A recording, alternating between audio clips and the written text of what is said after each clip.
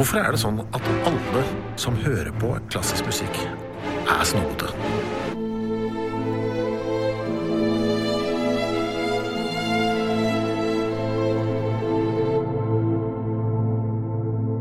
Eller de egentlig det?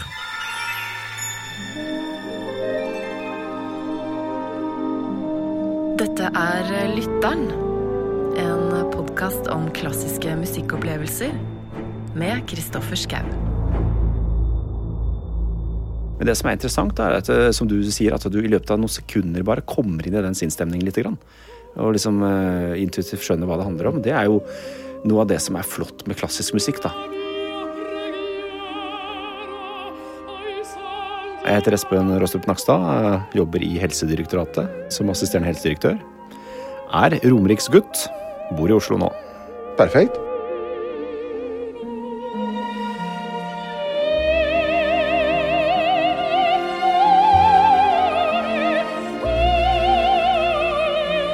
Det at du da assisterende direktør I Helsedirektoratet under en pandemi, det har jo gjort at du plutselig har blitt et kjent fjes. Hvordan har det vært for deg? Nei, vet du hva, for meg så har det vært jobb, rett og slett. Det en del av jobben, sånn ser jeg på det. Ja. Å stille opp og være mye I media. Men det var jo ikke sånn du så det for deg for et år siden? Nei, jeg tror ingen, ved nyttårstider så var det jo ingen som får seg dette her. Så skal det sies at jeg I min egentlige jobb, da begynte å jobbe med dette allerede tidlig I januar. 7. januar, første gang vi begynte å diskutere disse tingene I Oslo Universitetssykehus, der jeg vanligvis jobber. Og så ble det mer og mer, så jeg skjønte jo fort at dette ble et annerledes år. Men skjønte du at du skulle bli kjent? Nei, dette skjedde jo veldig fort I mars, ikke sant? Ved at jeg for så vidt var koblet på noen av disse prosessene, men så ble jo da nesten hele direktoratet havnet I karantene. Og da måtte noen steppe inn, og da ble jeg bedt om å steppe inn, og så har det ballet på seg litt etter det da. Men du klar over hvor populær du Egentlig ikke. Nei, la meg glede deg. Okay. Du har en fanside på Facebook, visste du om det? Det har jeg hørt om, ja. Jeg har hørt om det. Den over 26 000 medlemmer. Ja, vel. Vi som heier på. Akkurat. Rødmer du litt på andre siden av bordet? Ja, nei, det jo litt rart dette her. Jeg har hørt om den siden. Det et par andre sider også jeg har hørt om. Jeg har ikke vært inne der da. Du må ta det som at du gjør en bra jobb da. Jo da. For det jo, det handler om å kunne ta til seg, det har jeg lært på mine gamle år. Ta det fra en mann som eldre enn deg. Det å ta til seg ros, det vanskelig, men du må bare gjøre det. Ja da, jo da, det hyggelig. Det kunne vært verre, absolutt. Men får du tid til å høre på musikk under dette kaoset vi står oppe I? Vet du hva, da du spurte meg om å komme og snakke litt om det vi skal snakke om I dag, så tenkte jeg at fy søren, det har jeg ikke hatt mye tid til den siste tida, altså. Dessverre. Men jeg har jo egentlig, siden jeg var liten, vært veldig glad I å høre på musikk, og alltid på reiser har jeg hatt musikk I øret. Veldig mye av mine musikkopplevelser koblet til reising, altså backpacking på sommerstid, eller alltid hatt liksom ulik musikk, sånn at når jeg hører på musikk fra 80- og 90-tallet og inn I 2000-tallet, så husker jeg ikke bare musikken veldig godt, men jeg husker også hvor jeg var. Ja, hva var backpacker-musikken din da? Nei, det var altså Café Del Mar og mange den type musikk også når du reiser, var litt kult å høre på. Deep Forest-perioden med mye rart når du var på eksotiske reiser, det passet jo bra. Hva det for noe? Kjenner jeg ikke det? Nei, Deep Forest-prosjekt var jo et sånt, mer sånn World Music-prosjekt av mange sånne prosjekter på 90-tallet.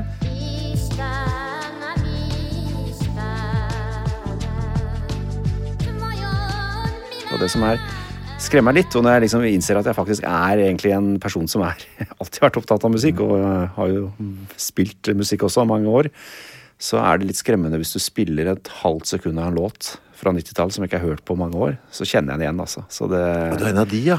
Du tar det på de første taktene. På denne beat for beat-greia som går på TV, tar jeg det alltid på første instrument. Jeg gjør det, faktisk. Men altså, akkurat Café Del Mar jo liksom en sånn, jeg vet ikke, det jo en sånn helt egen sånn tidsepoke. Eneste gangen jeg har hørt det igjen, når jeg har vært på ferie I Thailand. Så hvis jeg hører noe fra der, så tenker jeg at det I Thailand. Hvor du når du hører det? Nei, da jeg ofte I Sør-Frankrike antagelig, Nice, og hvor vi alltid stoppet siste stopp på Interrail før vi fløy hjem, når jeg var student I hvert fall.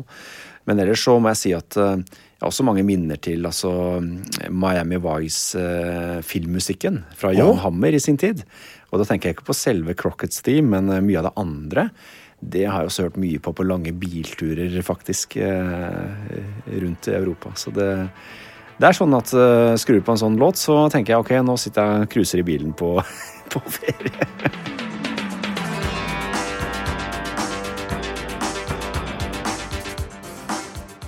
Men når du var bitteliten, hva var det gikk i da? Ikke bitteliten, men det som når du begynte liksom å høre på ting. Og vet du hva, mine første minner faktisk sånn i sofaen hjemme med sånn svære høretelefoner som man hadde på slutten av 70-tallet. Med ABBA på LP, rett og slett. Å sitte og høre ABBA, det husker jeg at fascinerte meg, og det har jo særlig moren min lagt veldig merke til, at da var jeg liksom i ekstase. Og det var den sikkert fordi lydbildet var veldig massivt, og du hadde jo dette på ørene, ikke sant, og hørte veldig godt. Så det var liksom den første opplevelsen jeg kan huske, da.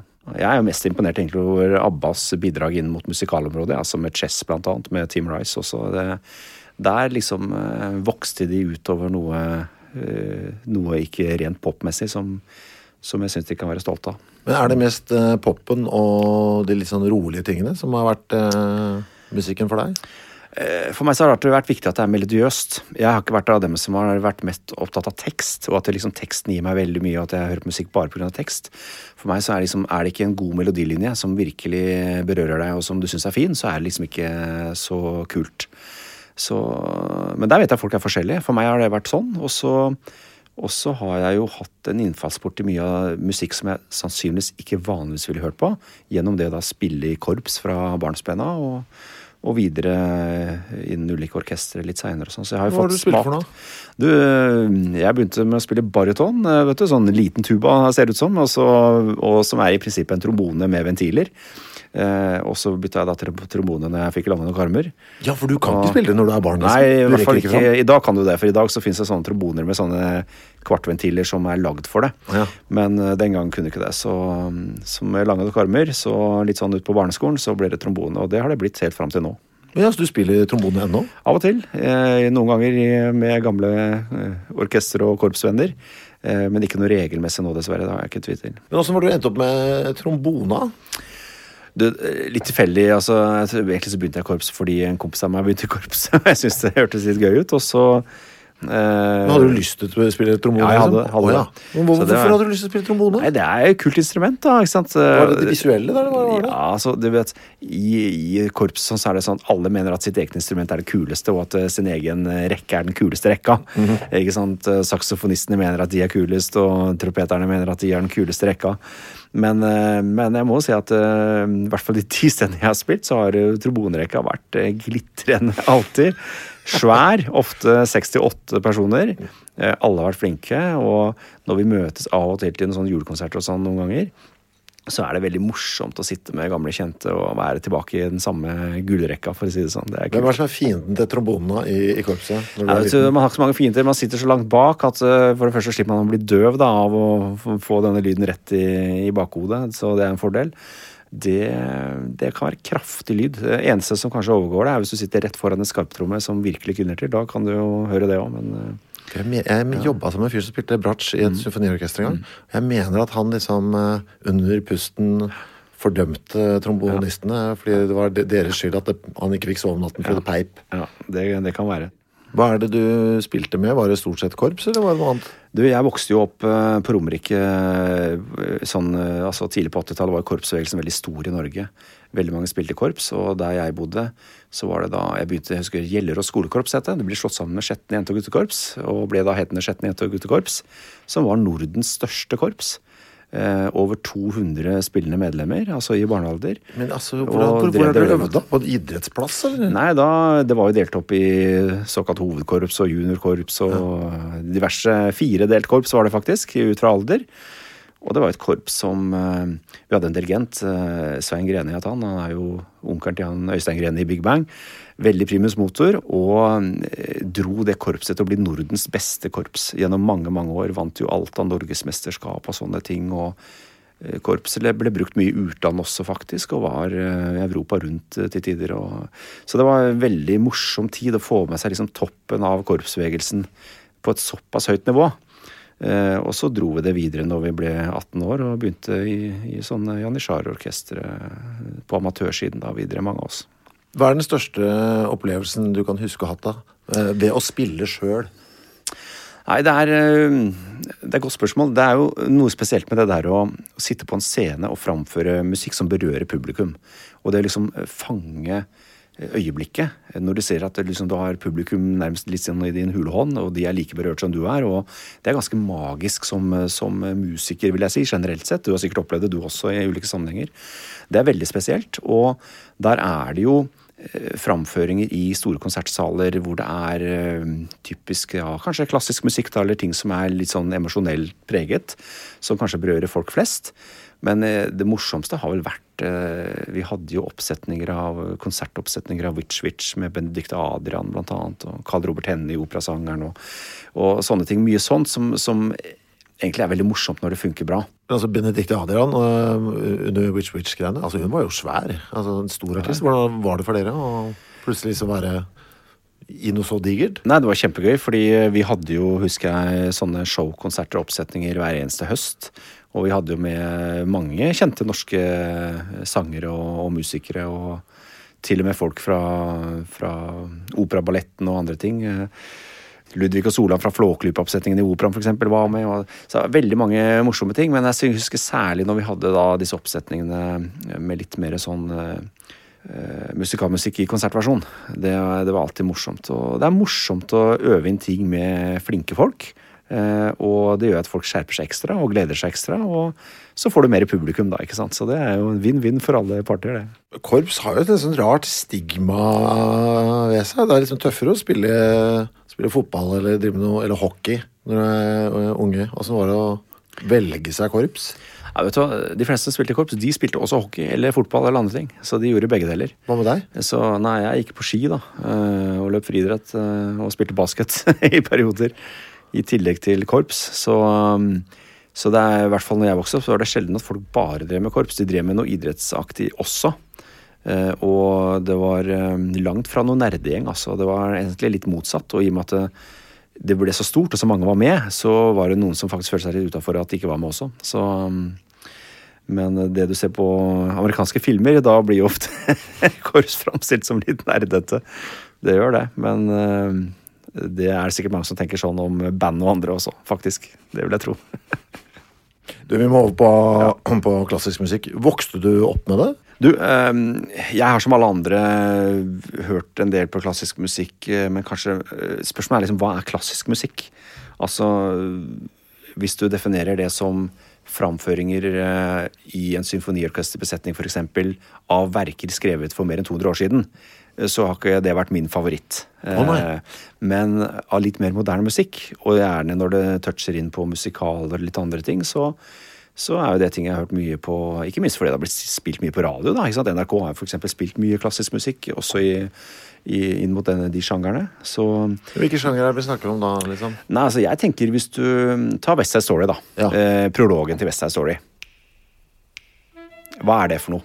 Det er ikke musikal i en tradisjonell forstand med at masse synging og dansing og så videre, det er ren orkestermusikk. Og det er jo litt fart i den musikken, men det er på en måte klassisk musikk hvis den framføres av symfoniorkester.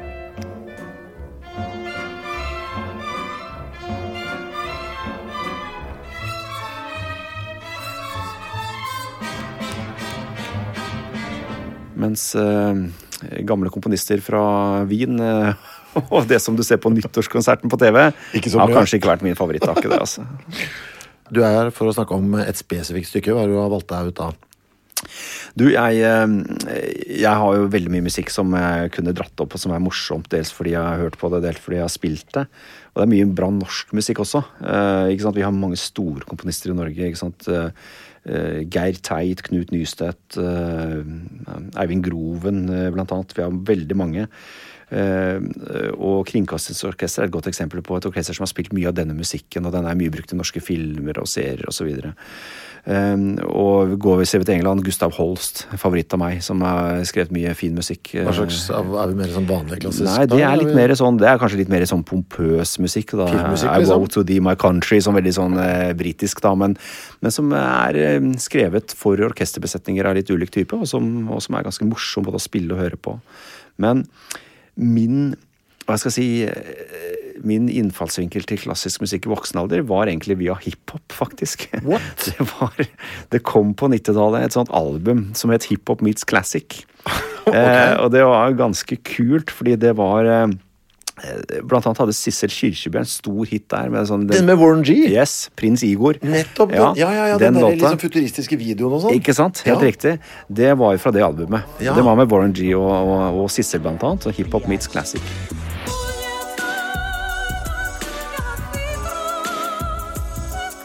Og der brukte disse rapperne da, de brukte da de store, virkelig flotte verkene, blant annet av Puccini, mye av det, miksa det inn i hiphop, og det var ganske vellykket, ganske kult album, og det har jeg hørt mye på. Hvor gammel var du da dette kom, tror du? Da var jeg liksom tidlig 20-åra da, tror jeg. Det var liksom når jeg begynte å studere og sånn, og da, det var et veldig kult album, jeg har hørt mye på når jeg har vært ute og reist, og da fikk jeg øynene litt opp på, hvem er det som har skrevet dette her da, egentlig? For det er selvsagt bare miksa inn, ikke sant? Det er litt hiphop noen takter, og så er det litt klassisk, og så mikser det tilbake. Men da var det mye Puccini, blant annet. Og da er jo den for eksempel denne Tosca, altså Akt 2, Vissi de Arte, Vissi de Amor, som jeg egentlig har hørt mest opp i den hiphop-versjonen, men som åpenbart finnes i en klassisk versjon også.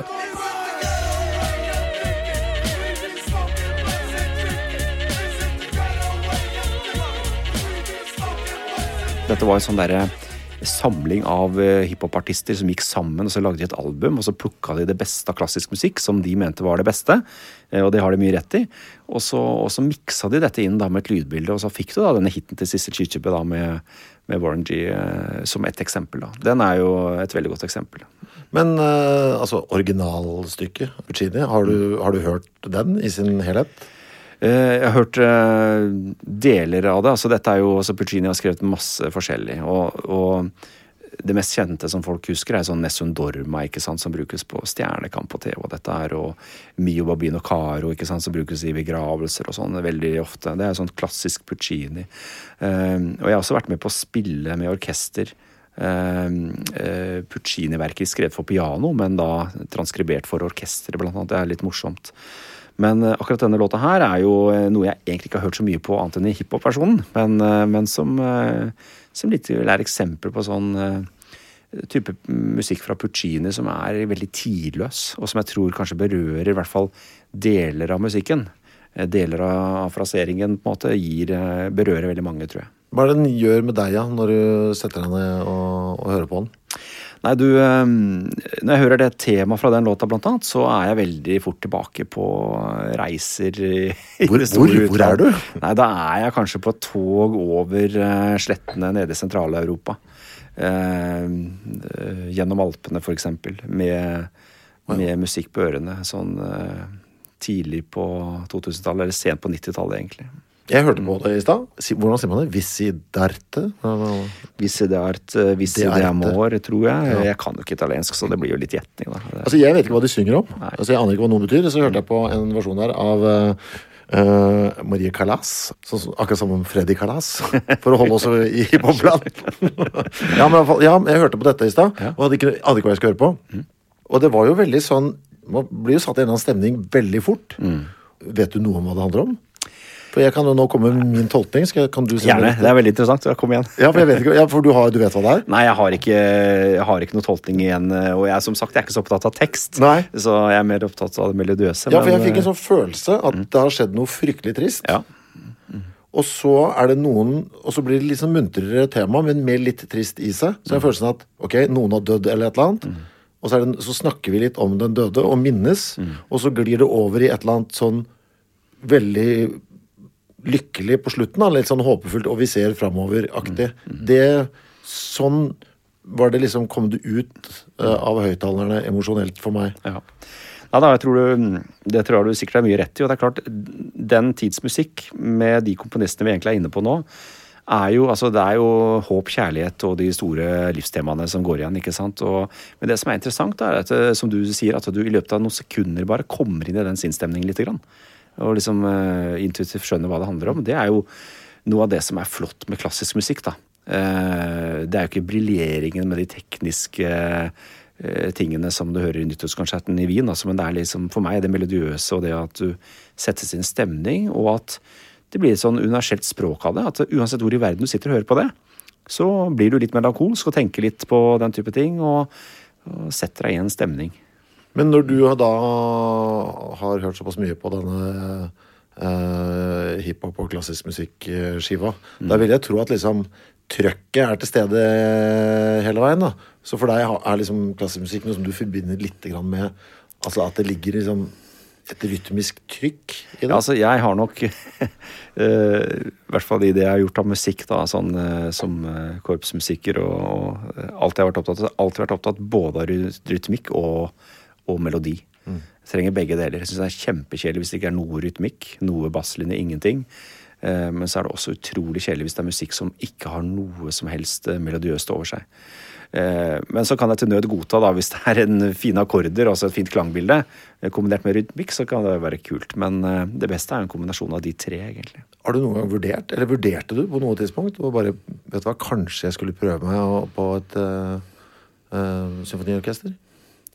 Du, jeg var faktisk litt sånn i slutten av tenårene at jeg hadde venner som lever av musikk nå, som profesjonelle musikere, og jeg vurderte faktisk litt om skal jeg satse nå, liksom virkelig satse. Jeg spilte en messingkvintett, husker jeg, på ganske høyt nivå, spilte i store studio, vant Norgesmesterskap og litt ulike ting. Ble sendt med UD til verdensutstillingen i Sevilla, husker jeg, i 1994 tror jeg det var. Så at vi drev det ganske langt, og disse messingkvintett-kompisene mine, de bytte jo garden selvsagt, og det kunne jeg også gjort, men valgte litt annerledes. Og det er heldigvis noe du kan også ha som hobby hvis ikke du da gjør det profesjonelt da. Øver du hjemme, eller? I stua? Du, jeg øver ikke så mye nå. Jeg gjør faktisk ikke det. Jeg har en sønn som har begynt å spille trombone, så det hender at...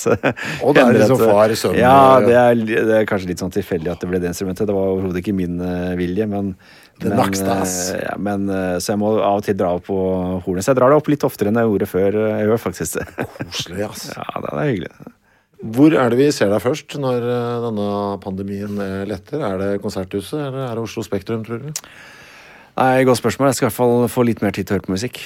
Det skal jeg gjøre.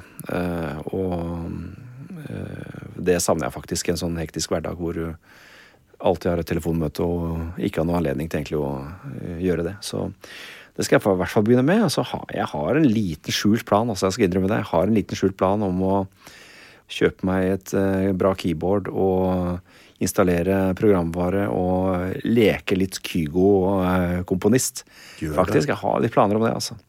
Og det synes jeg er litt morsomt hvis du tenker på musikk, og du som ikke sant, har bakgrunn som musiker, at det er morsomt at alle talenter kan slippe fram etter hvert. Ikke sant? På 70-tallet var det bare hvis du fikk en platekontrakt.